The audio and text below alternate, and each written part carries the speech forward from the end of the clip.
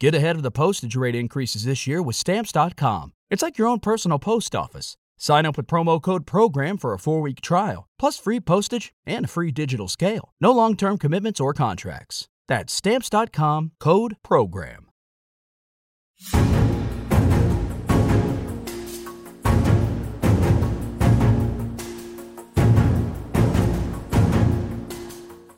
Hello and welcome to Politics War Room with James Carville, and I'm Al Hunt. This week our guest is Emory Law School professor and an expert on white-collar crime and RICO statutes in Georgia as they might apply to Donald Trump, Morgan Cloud. Morgan, we're so glad to have you here. Remember, we love taking your questions, so write to politicswarroom@gmail.com or send a tweet to @Politicon for next week's show. We'll get to as many as we can, and don't forget to tell us where you're from. Please check out the links to our recent sponsors throughout our episode show notes. We thank you for supporting our sponsors. It helps make this podcast happen. Please tell your friends about us and remind them to subscribe on Apple Podcasts, Spotify, Stitcher, or wherever you get your podcast.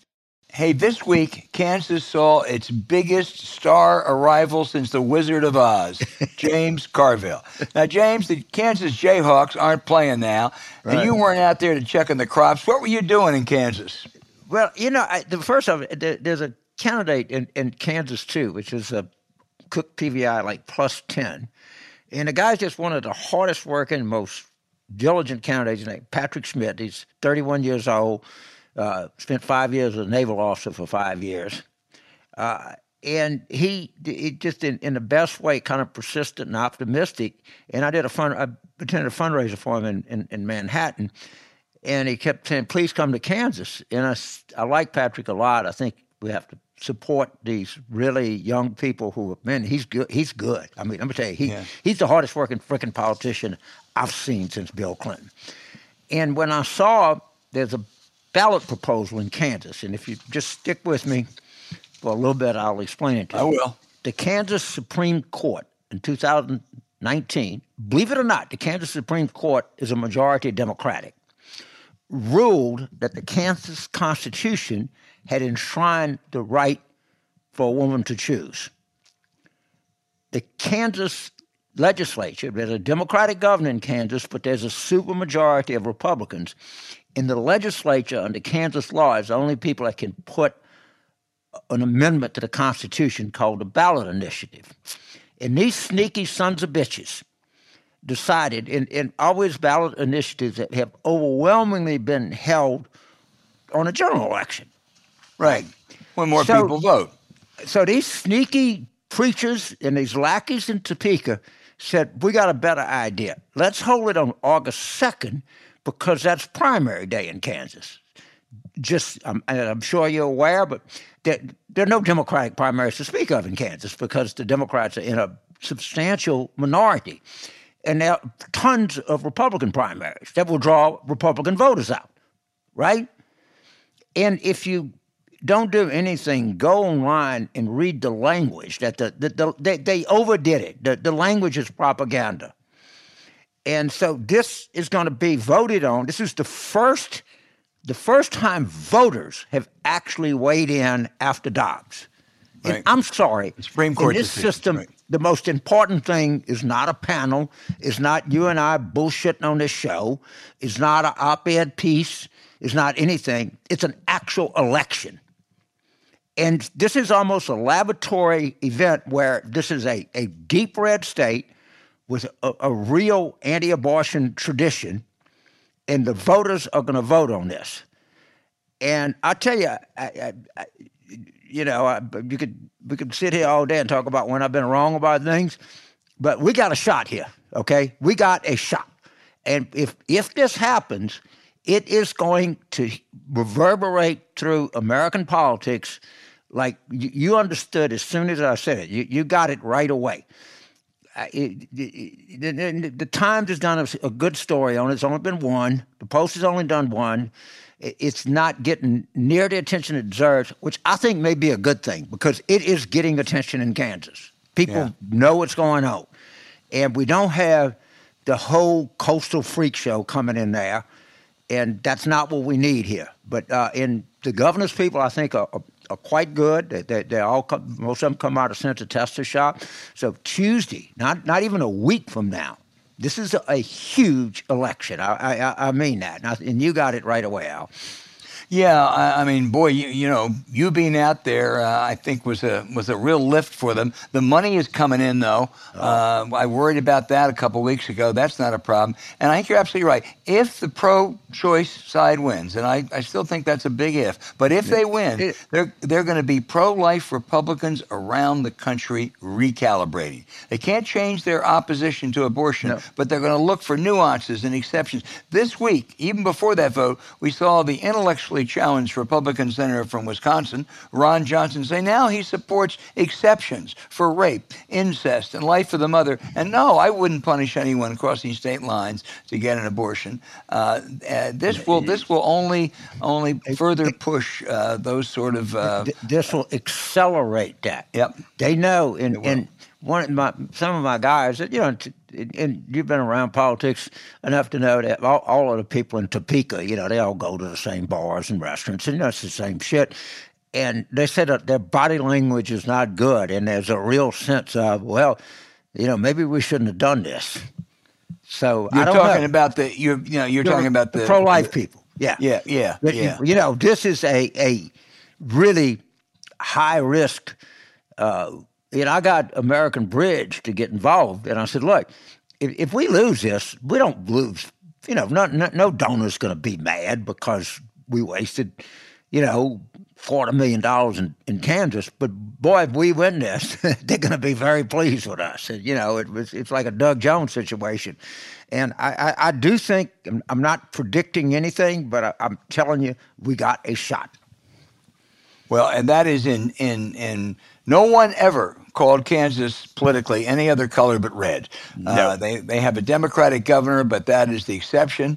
I think their entire congressional delegation, there's one woman. There's one. It's a Native American. She's quite good. Yeah, Cerise she Davis, is. But she's not Johnson both County. the senators have. I think it's been a long time since they've elected a Democratic senator. And, winning in Kansas, you're absolutely right, would be big. And, James, it underscores again, I think, the arrogance of the court and Alito with their sweeping decision and their dismissal of any concerns. I couldn't agree more. And I think there's just this horrible overreach. And hopefully the voters of Kansas, slam the lid of the cookie jar right on his hand. Right. I don't know, but I'll tell you what, our next show, depending on the way, we'll talk about this one way or the other, but this is a huge event. There are a bunch of primaries next Tuesday, some of them pretty darn important, like Arizona, but this is the biggest of them all. This is the big enchilada. This is big. It is. This it really is is. big. James, you're also, I think, upset with some critics of Democrats who have gone to certain states and districts and tried to help who they believe would be the most easily beatable Republican.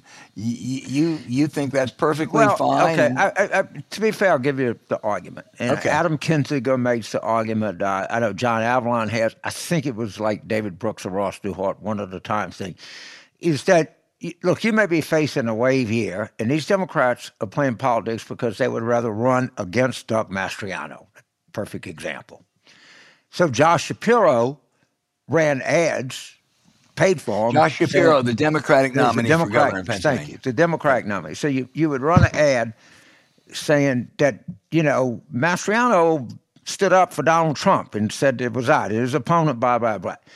And their argument, to be fair to them, is that democracy is at risk, and the Democrats are playing a very dangerous game by elevating these what I call small d Democratic Republican extremist candidates because they could win. I profoundly disagree with that. As a campaign manager, I've never had any interest in the world other than helping my candidate win the election. And the DCCC is also involved in this and under heavy criticism because in Western Michigan, there was a Republican named Mauger, I may be mispronouncing his name. Yeah, he voted for impeachment. I apologize, who actually voted with, the January 6th stuff.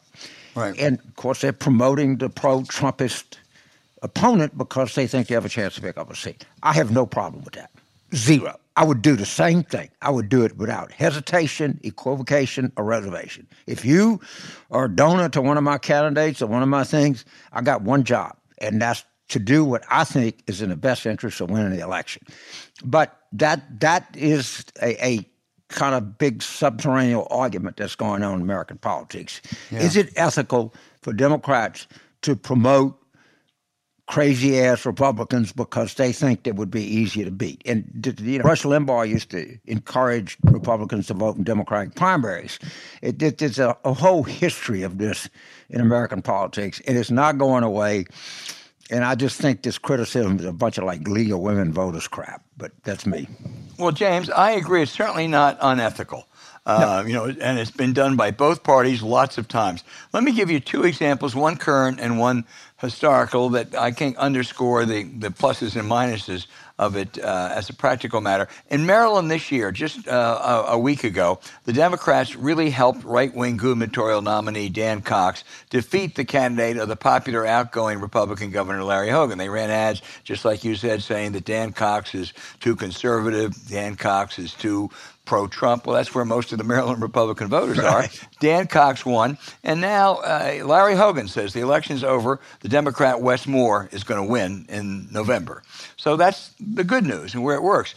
I'm old enough to remember in 1966, Democrats in California tried to hurt the popular San Francisco Mayor George Christopher, who was running in a gubernatorial primary. They he'd be really hard to beat, so they really did things to mess him up a little bit in the primary, and he lost that primary. The problem was he lost it to Ronald Reagan, who not only wasn't easier to beat, but won two gubernatorial statewide elections in California and two presidential elections. He carried California. Right. So I don't think there's any ethical problem at all. I just think you want to look at it and say, all right, does it make sense? And in many cases, it does.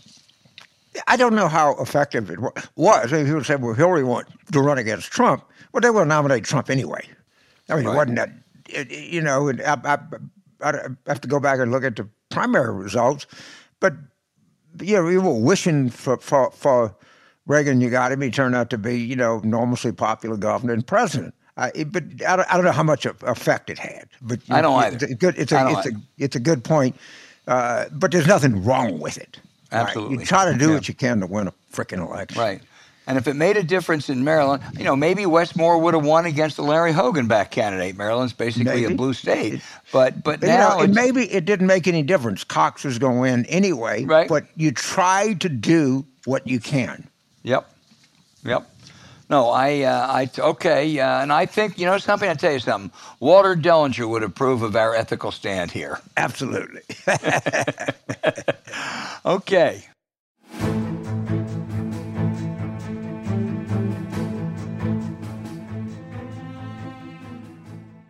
As we said, Morgan, you are a foremost expert on Georgia law. The Fulton County DA, Fonnie Willis, has convened a grand jury, subpoenaed well over a dozen witnesses in a criminal probe, at least, into Donald Trump trying to sabotage the presidential election. You've followed this closely, I know. If you were in Mar-a-Lago, how worried would you be? Well, I used to just live down the street from Mar-a-Lago, and in July, I had to be pretty worried because the weather's not so great. But I think that Mar-a-Lago, from the political sense, they should be very worried. And one reason for this is that the Georgia, there's a kind of an institutional culture in the Justice Department, which makes it just harder, I think, for an institutionalist like the Attorney General we have now to feel comfortable investigating and prosecuting a former president and possible candidate. In the states, that's just not the same. And so a local district attorney doesn't have that same kind of cultural constraint against investigating crimes, even by a president or a former president. Well, it would appear to me, Morgan, the January 6th committee gave her lots of useful information, more details about Trump pressuring Georgia's Secretary of State from his own testimony, and a lot of stuff on the fake electors. That's a hell of a start for her, isn't it?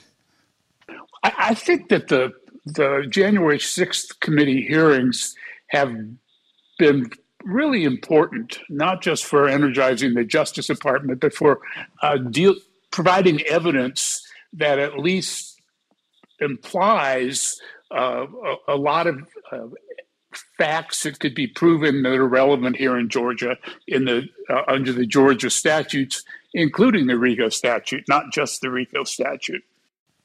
So I do think.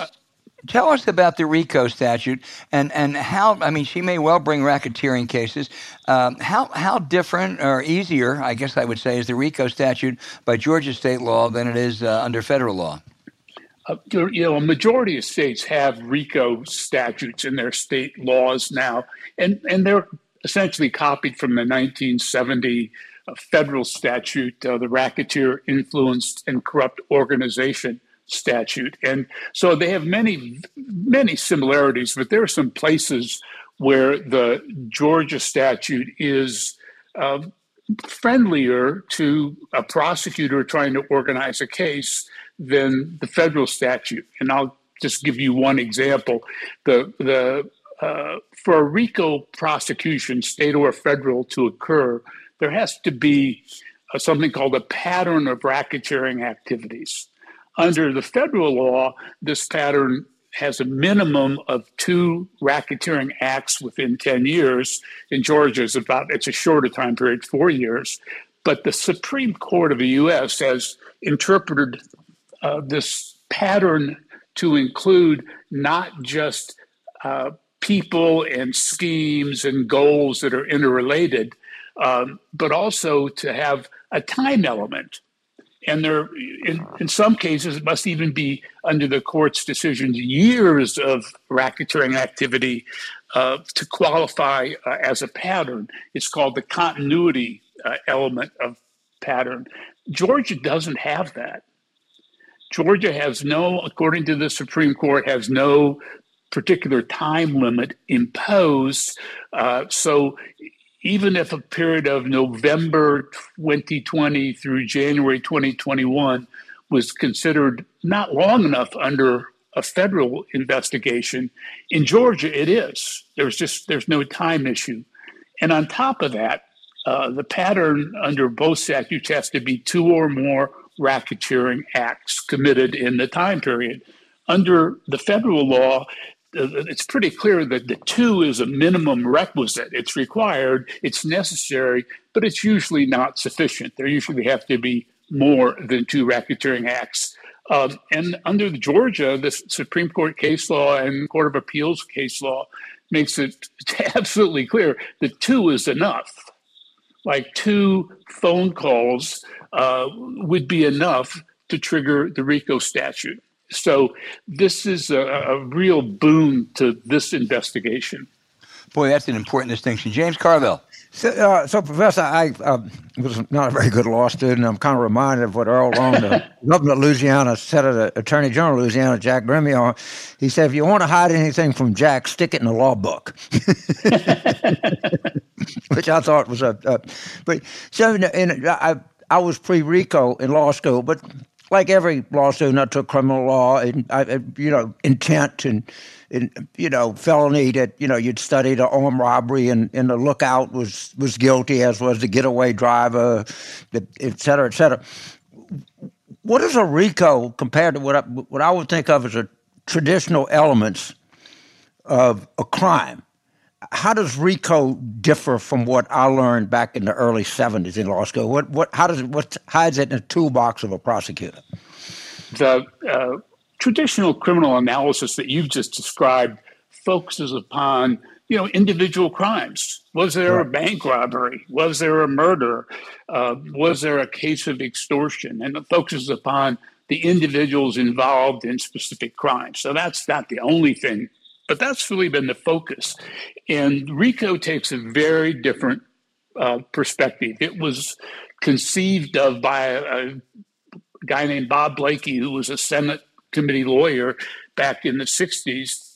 And Bobby Kennedy guy. And then on Bob Blakey's resume, you have pages of nice things said by Bobby Kennedy, as a matter of fact. But the point was to not just get the individual who committed a crime, but to try to go after an entire organization and dismantle it. And the target, the concept really had in mind the traditional East Coast mafia. And one of the great RICO investigation and prosecution successes ultimately was the taking down of the Gambino family, for example. And that was the point, not to just arrest somebody and put one person in prison, but to find and create mechanisms for addressing the entire organization, its full range of activities, and the extent to which they aren't just committing solo crimes, but crimes that are related in terms of purpose or method or who the victims are. And that's the goal of RICO. So that changes the focus of prosecutors from just individual crimes, but putting it in the larger context. And that's particularly relevant to, in a case, for example, the investigations of the post-2020 election, because you've got a range of individuals and organizations carrying out a whole lot of different activities. And one of the goals of the prosecutor will be to try to link them into an overall enterprise. So this is, to me, a delicious irony, and I don't know where it ends up. But when Rudy Giuliani was U.S. attorney, they used the RICO statute, and he got, I think, justifiable credit for really almost bringing down the mob. And it's sort of ironic that here we are, and there's some chance that Rudy Giuliani is going to get caught up in a RICO statute. I mean, am I wrong in saying that there's some irony here that's kind of amazing? I don't think we probably have enough time for the show to talk about all the ironies involved in Mr. Giuliani's career, but that's absolutely true. When in the 1980s, when he was the U.S. attorney for the Southern District of New York in Manhattan, he was very active in a range of activities going after organized crime and having great effect at dismantling what at that time was the traditional New York East Coast mob. And so that's absolutely clear. And he's implicated in the Georgia proceedings because of his appearances in Georgia, including a couple of times testifying before legislators. And so if the DA can link that to other actions by the Trump undertaking, then he himself could be a RICO defendant, definitely. So before I turn it over to Al, as I understand it, the current DA for Fulton County is Fani Willis. Yep. And she oversaw, and I've heard this, and you can tell me I'm right or wrong, the prosecution of the Atlanta schools case, which people told me, well, specifically Charlie Bailey, who was involved in it, said it's the most complex, one of the most complex criminal cases ever brought forward. Is that a correct analysis of the Atlanta schools case? Yeah, and certainly in Georgia, that's true. I think the trial ended up being 6 months in length. Before trial, 21 people pled guilty, and at the 12 people were brought to trial, and 11 were convicted. And it was a very, very complicated trial. And it establishes one principle that's important to note here. Because of the name, in particular racketeering, and in the title, we naturally think of this as being a mob kind of organized crime kind of statute. But it's written in language that's much broader. And there's no requirement anywhere in the federal or state statutes that there be a mob connection at all. Briefly, could you just give our listeners just a quick overview of what was entailed in this Atlanta schools case? It was Georgia, like a lot of states, implemented a system of standardized testing to try to measure the success of individual schools and individual teachers. And the Atlanta school system had employees who changed student test scores to try to improve the results for their individual schools so administrators and teachers would be retained and would get raises and promotions and so on. And that was the racket. I mean, that was the kind of generalized fact setting for this racketeering prosecution. So it wasn't John Gotti, it was a school principal. And so it's clear that under this statute, and the language of the statute makes clear that the law, and I'll just quote the statute, an enterprise applies to illicit as well as licit enterprises and governmental as well as other entities. And so being part of the government does not insulate you from a racketeering charge. Okay, Albert. Well, they may not need a mob, Morgan, but they may have one with the Trump people. I'll tell you. Tell us a little bit more about Fani Willis, her reputation, how tough, how smart, what kind of outside people she's bringing in. Well, I think as was suggested or implicit in James' last question, she's been very successful. She's a good prosecutor. And in the Atlanta Public Schools system case, which was tried in 2014, she brought in a special prosecutor named John Floyd, who's a partner at an Atlanta law firm, and is not only considered the expert on Georgia RICO cases, but is widely considered the national expert on state RICO statutes in general, and has written a couple of books for the ABA about that. And he's been brought in as a special prosecutor or special consultant in this case as well. Mm-hmm. And that was a big signal, at least to local people, that the RICO side of this was very serious, and these two very experienced and successful lawyers were taking that very seriously. I mean, that certainly, when they hired John, that caught my attention right away. Yeah, everything I hear about her is good. She did make one mistake, it appears. The judge disqualified her from bringing action against the Republican nominee for lieutenant governor, who appears to be knee-deep in any conspiracy because she held a fundraiser for his opponent. She has to be careful, doesn't she? Well, I think, yeah, and that just happened this week. That's brand new. One of the things to note is that the candidate for lieutenant governor was one of 16 of what are known as the fake electors. That signed documents that were submitted actually on behalf of the president, even though they weren't the approved state electors. And all 16 have been subpoenaed to testify before the grand jury and have been notified that they're targets of the grand jury, all again just in the last week. And this one person of the 16, only one, and this is the lieutenant governor, has been removed by a trial judge in Georgia from that investigation by the Fulton County DA because, as you said, she not only supported but put on a fundraiser for his Democratic opponent. Now, I think, I'm not an expert on this, but I think that was done during the Democratic primary. And I think her argument was, I was just supporting a Democrat.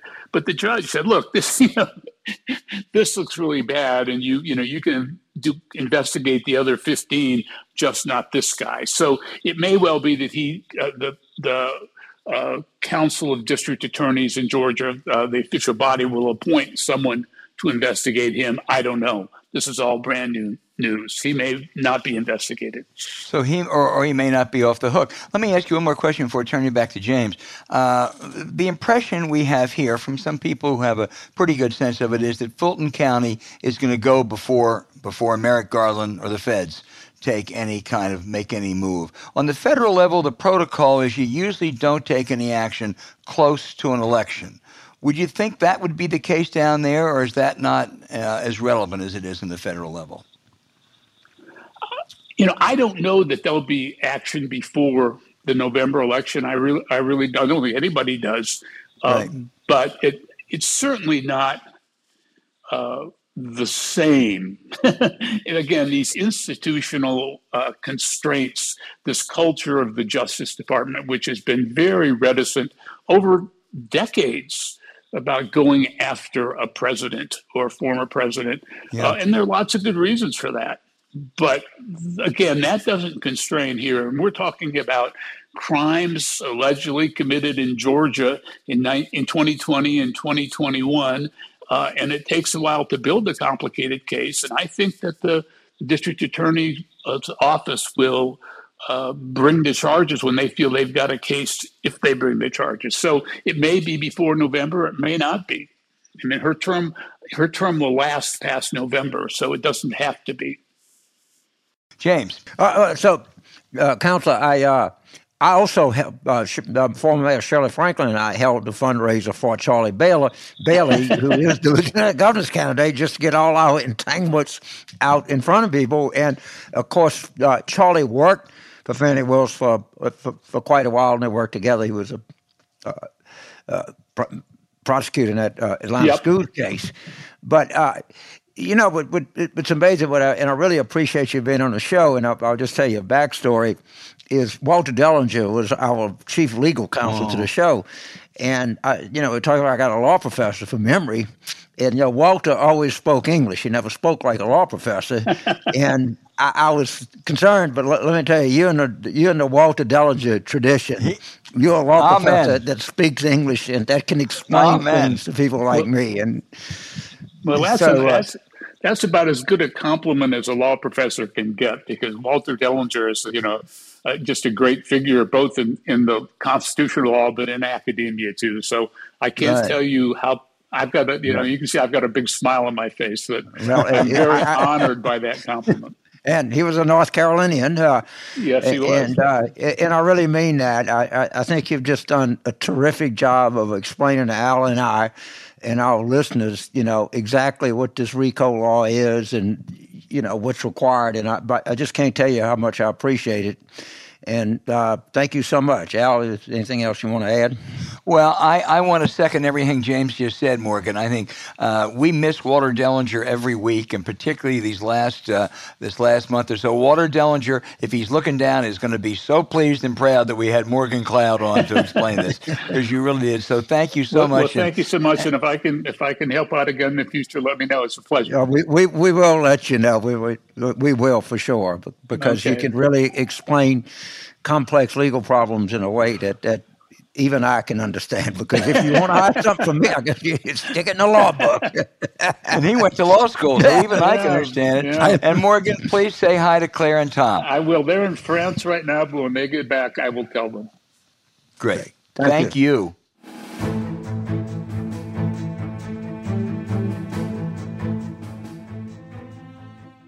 Okay, a question and answers. Again, so many good ones this week, James. We'll start with Tom in Vancouver, Washington. That's a lovely, lovely place. Should Democrats nationalize the midterms? Newt did it in 1994, but with not much else going on for Democrats now, why not? Yeah, why not? They're going to be nationalized anyway. I mean, you can't run in this environment and say, well, I want to talk about potholes here in Vancouver. That's not going to work. And you have to embrace it, but just remember, Joe Biden is part of the national dialogue, all right? So is the Supreme Court, so is Mitch McConnell. You have tools at your disposal, and you're not going to fight the nationalization of this thing. It's because it's a national election. Doesn't do any good to try to fight it. Absolutely. Yeah.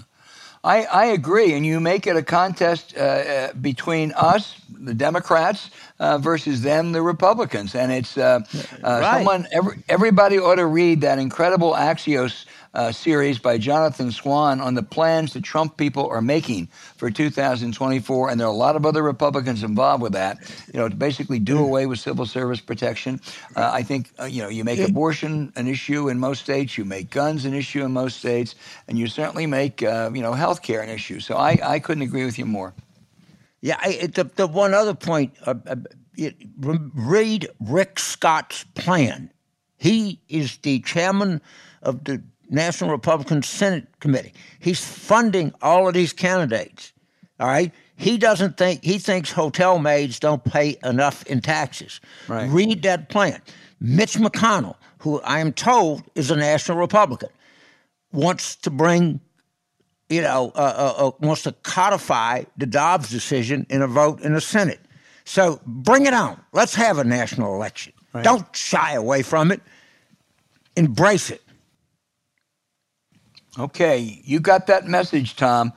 James, the next question is from Bob in Martown, Virginia. Isn't that where you live? No, I live there. That's my place. I don't know if you know Bob. Got married.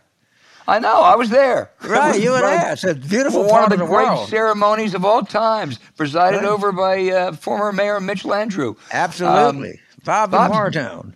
Bob's got a good question. He said, in light of Donald Trump weaponizing the various political agencies, do you find it believable that the Secret Service texts were inadvertently deleted for January 5th and 6th of 2021?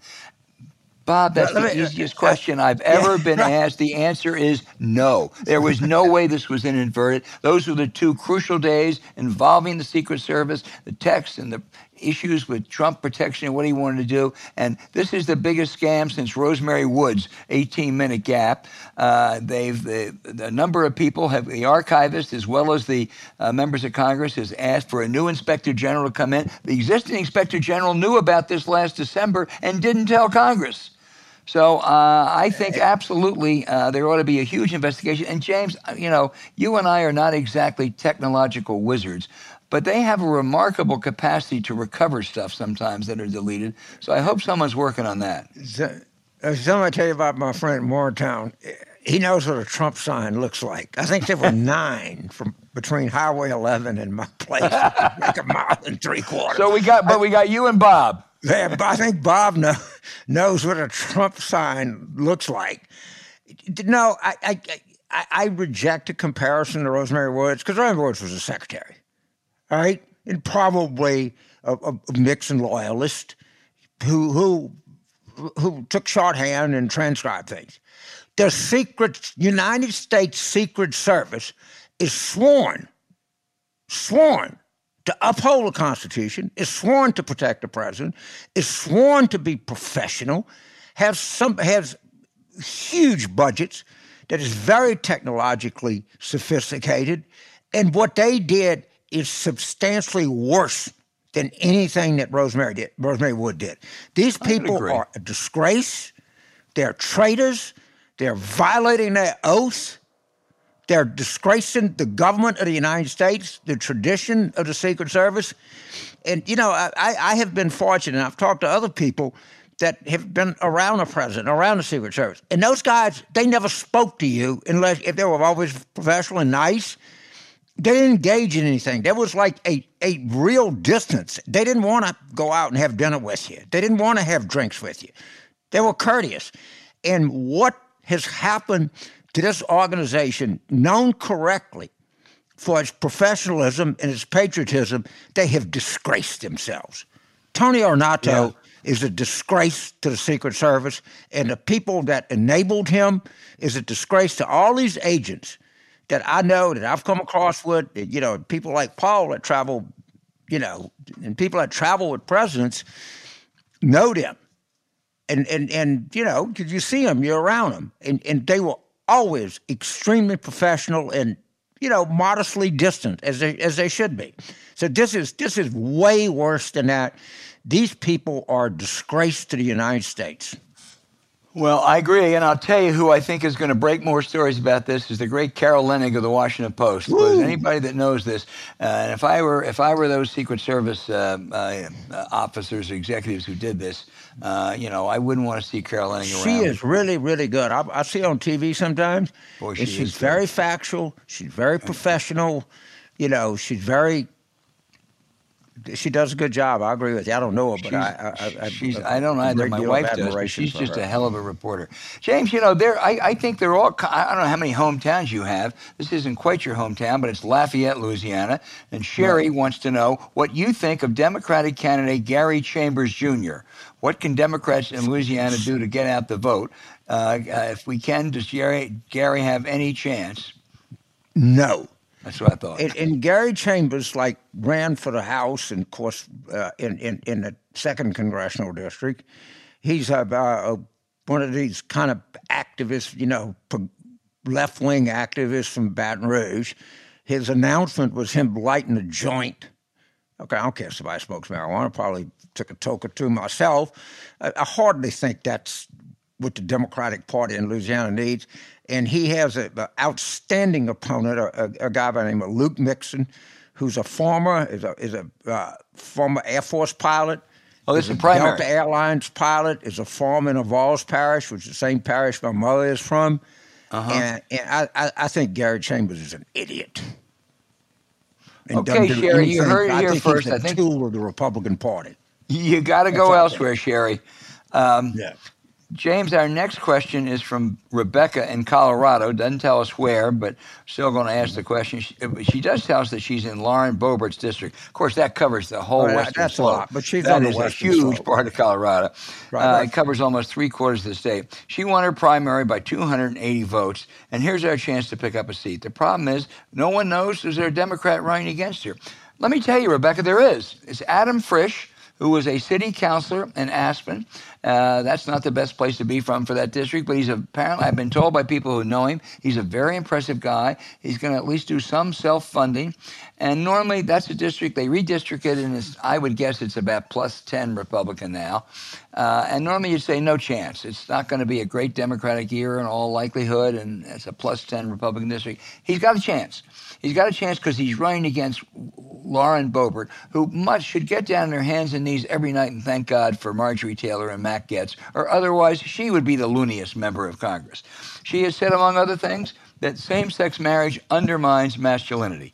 James, I don't know if you feel undermined. She knows something about masculinity because she met her husband, according to the police report, when he exposed himself to her when she was a teenager. So she's had some experience with masculinity. Hi, I'm Jason. You want to see my penis? I mean, Jesus Christ, okay? And she's really, that's a public record. I'm sorry. I don't even need to get a libel lawyer to say that. That is just Google how Lauren Boebert met her husband. I mean, that's the kind of, and I said on TV, at the end of the day, they're just white trash. I know it. Yeah. And that's what she is. And she's hugely unpopular. The Democrats should run against her all over Colorado. Yeah. Well, the guy, I mean, she also said that she's so sick and tired of hearing about this separation of church and state. I mean, what did Mr. Jefferson do to us? The one thing she said that may be true, she said, I am not a witch. It kind of reminded us, remember that Delaware congressional candidate? Yeah, Christine O'Donnell. Christine O'Donnell, who was running as the anti-masturbation candidate. She also said she wasn't. She didn't get my vote. So I want to tell you, no, she's anti. I want to tell you, Rebecca, Adam Frisch, and maybe a long shot, but it's a shot. You take your shot where you got it. Sometimes you just have to take a stand. Yeah. And if you can't take a stand against Lauren Boebert, you can't take a stand against anything. Wow, absolutely. Yeah. James Kelly in New London, Connecticut, asked how effective is Vice President Kamala Harris in explaining and representing the Democratic agenda? She doesn't seem to be, Kelly worries, that effective in the overall message. I read these stories. I'm not to some extent, the Biden people don't really include her in much. Mm-hmm. And it seems to me from a distance, and I know her but hardly well, it seems from a distance that I'm pretty sure about this, that they kind of didn't want to pick her, and they thought it was a kind of safe politically thing to do. But I don't know. And if she's certainly going to afford, she is a vice president. She was a senator from California, but she seems a little unconnected right now. And I'd be polite and say that. Yeah, and I think you're right. Not really breaking through anywhere. There have been a couple models, and they're not following any of them. Eisenhower sent Nixon on an around-the-world trip. Right. But the best model was the one that Fritz Mondale and his aide Dick Moe came up with in the beginning of the Jimmy Carter administration, which is the vice president is included in everything. And no one had any doubt if something happened to Carter that Fritz Mondale was well prepared. No one had any doubt if something happened to Clinton that Al Gore was well prepared. No one had any doubt if something happened to George W. Bush that Dick Cheney was well prepared. And so I think some of the blame for Kamala's problems, if you will, rests with the Biden team. Yeah, I don't know, but there's definitely a problem. Yeah. Henry in New Orleans asked me this, and I'm gonna take a little bit of time to answer it. Why do mainstream newspapers enter into confidentiality agreements with their sources, which protect the sources even in the event that it is established that the sources have out and out lied to the newspaper for political purposes? Henry, let me give you a longer answer than you expected on this one. First of all, we give sources too much protection from anonymity. We sometimes let people take gratuitous shots. And when a source tells you something, it doesn't mean, unless it's someone that you really, really trust totally, it doesn't mean you shouldn't check it out. There's two other things too. There's a difference, as Norman Pearlstein outlined in the Valerie Plame case over a decade ago, between confidential sources and anonymous sources, or which we call usually deep background. Confidential source is somebody who tells you something. Maybe it's deep intelligence. A lot of the people that Bob Woodward relies on, which would really endanger them, their profession, everything else, if they were revealed. And when you give someone a confidential guarantee, that means no matter what, you'll go to jail for him if you have to. And there have been examples of that. Unfortunately, one of the best examples in Washington was Judy Miller, who was a reckless reporter on a story. But as far as an anonymous or deep background, if you explain that to the source, and by the way, the term off the record is a term everybody uses carelessly. That's not the term you want to use. But if you take something on deep background, it means you're going to protect them unless there's a legal action or something, at which point then it changes, and you make that clear. And finally, I would say on the question of when they out and out lie, Bob Novak would frequently quote people anonymously. And one time he quoted somebody from the CIA, I think it was back in the mid-90s, and it ended up later that this guy, Robert Hansen, was a Soviet spy. And Novak decided that ended his pact of confidentiality and revealed him. And I think he was probably right. So I'm sorry the answer is so long, Henry, but I think it's an important, if complicated, issue. So, I think it's a complicated issue. What's clearly uncomplicated is the New York Times totally disgraced itself in 2016 when it made an agreement with this guy that wrote this book, Clinton Cash, and I can't think of his name off the top of my head. Yeah, I know you mean. It was a thoroughly discredited book, thoroughly discredited, and the New York Times brought great shame on themselves by making this kind of arrangement. And if you ever bring it up to one of them, they'll change the story so fast you won't believe it. Yeah. And I mean, and of course, to be fair, any institution can make mistakes. I don't think there's a single defender of that decision. No, I agree. Even great newspapers, of which the Times is at the top of the list, makes mistakes, and that was clearly one of them. James, our final question is from Nick in Billings, Montana. Oh, wow. I like that. I love Bill. We're going to I blow love Montana. I got a lot of friends. Governor Bullock, Senator Tester, Jim Messina's up there. You know, Rahm has a place there. Clancy DeVoe. Yeah. Tom Brokaw. It's incredible. You know, that may be the most. There are a whole lot of beautiful states out there. That may be the most beautiful. It really is. And I'll tell you something. For those old folks out there. One of the great Senate majority leaders and one of the great public citizens in the history of America was Mike Mansfield. So I share your great affection for Montana. But Nick asked, is the Republicans' winner-take-all primary system by state or national, is that a good idea? Does such a system tend to favor the front? We're talking about presidential primaries now. Favor the front runner, or would they have to change it to proportional before 2004? But James, broaden that. Is winner-take-all a good or a bad idea in presidential primaries? You know, the most dangerous thing you can do is give a bunch of Democrats a pencil to draw up a rule book. Mm-hmm. And I don't know. I'd be kind of interested that and your contact on the argument for winner take all is that's the way elections are won. All right. And of course, this is one of the difficult things in our democracy. It's always the rights of a minority and a majority.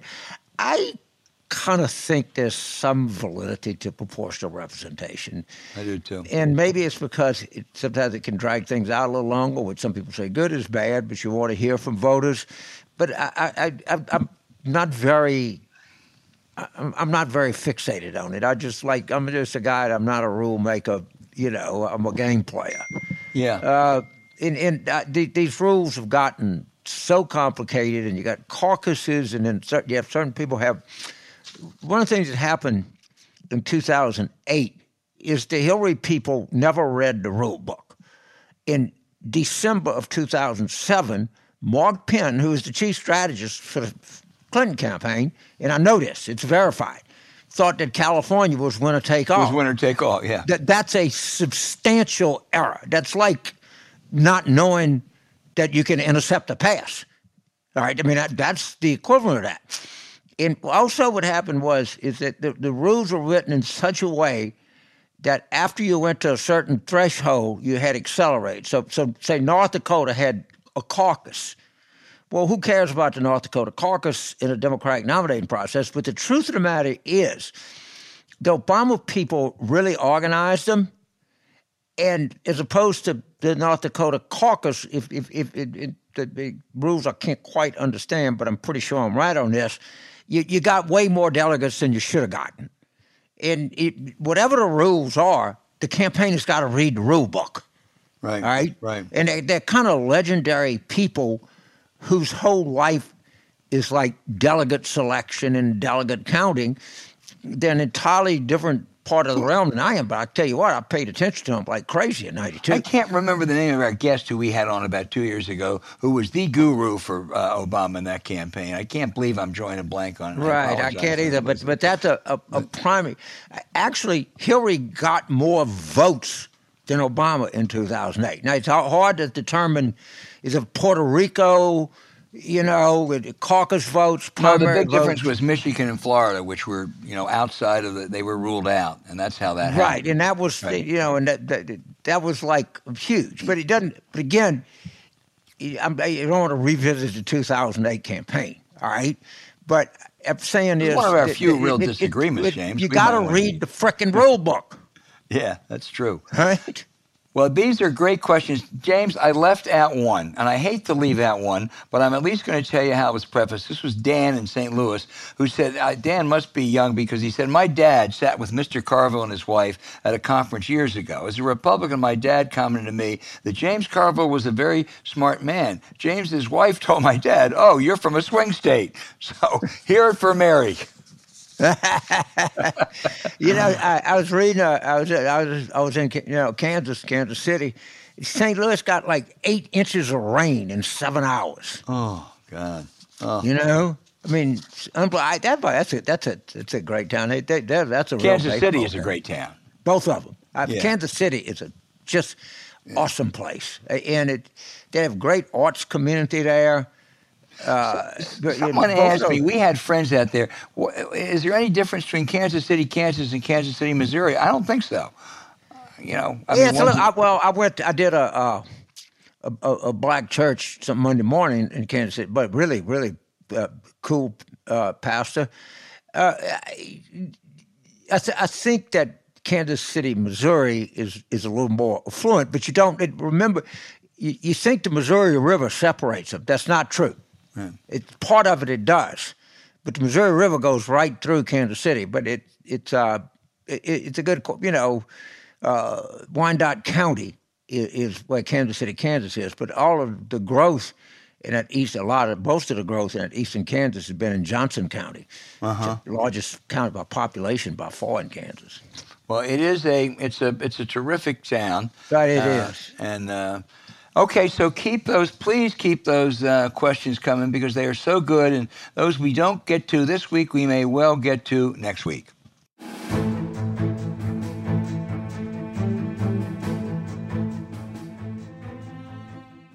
Okay, James, now for the outrage of the week. Tom Cotton, the smart and often nasty senator from Arkansas, went on the Trump-loving Hugh Hewitt's radio show, and he blasted the January 6th committee, saying that the other side, I don't know, what's the other side? Is that Trump and the mob? It wasn't represented. He also admitted, as Liz Cheney noted, that he didn't watch any of those hearings he was blasting. You know, he might have learned something if he had watched them. Most of us did. As for the one-sidedness, Senator, you might recall last year when the House passed an independent, bipartisan commission to look into January 6th, modeled after the 9/11 Commission. You opposed it. So you really can't talk about one-sidedness now.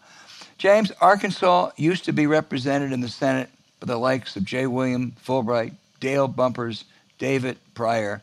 What a come down. It's really it's sad, you know. It really is.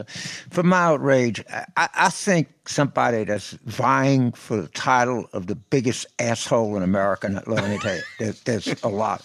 There's a lot of people climbing that summit. All right, but I got to put Dr. Oz in there with the best of them. There's a story in the Daily Beast. That's taking candy from a baby, James. Right. There's something called the Armenian Genocide, which is a historical fact, where the Turks just literally wiped out Armenians. And he is got a apartment in New Jersey that he owns, and he's housing a bunch of Armenian genocide deniers. These are the equivalent of Holocaust deniers, just so you know what that is, all right? These are the kind of people that say, well, slavery had a good side. And I know a lot of Armenians. I worked for one in Mr. Unikin down in Argentina, paid his bills on time, really liked him. But this is unbelievable that this guy, in anybody, just Google John Oliver, Dr. Oz, this guy is in real contention. I mean, real contention. And I'll put them all up there with him. You know, like I say, you know, Rudy, Josh Hawley, Ted Cruz, Tom Cotton, you know, Bobart, Margie Taylor Greene. I think Oz might be inching ahead here coming into the stretch. Well, you know, he's always been a loyal voter in Turkey. He voted in Turkey in 2018. But then again, you know, let's be fair. He voted in New Jersey in 2020. And now he's running where, in Pennsylvania? Yeah. And he's a pro-genocide. It's one thing to be pro-life. How can you be pro-life and pro-genocide at the same time? Somebody explain that to me. And anybody out there, go to YouTube and look at some of the Fetterman ads against him. They are marvelous. He has one with one of the Jersey girls saying, you know, Dr. Oz, we know you're one of us. We know you're going to come back to New Jersey. And he rented they got a plane with a big banner to go up and down the New Jersey beaches saying, you know, Dr. Oz is one of us in New Jersey. Right. Pretty effective, and I, you know, you lived in Pennsylvania and I worked there, and there's a healthy rivalry between Pennsylvania and New Jersey. Right. I've met very few Pennsylvanians who wanted to be represented by a New Jersey guy or gal. So, okay.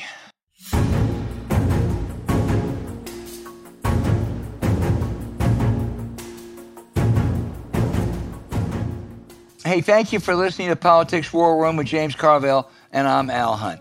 Don't forget to send your questions for us by email to politicswarroom@gmail.com or tweet them for next week's show at Politicon.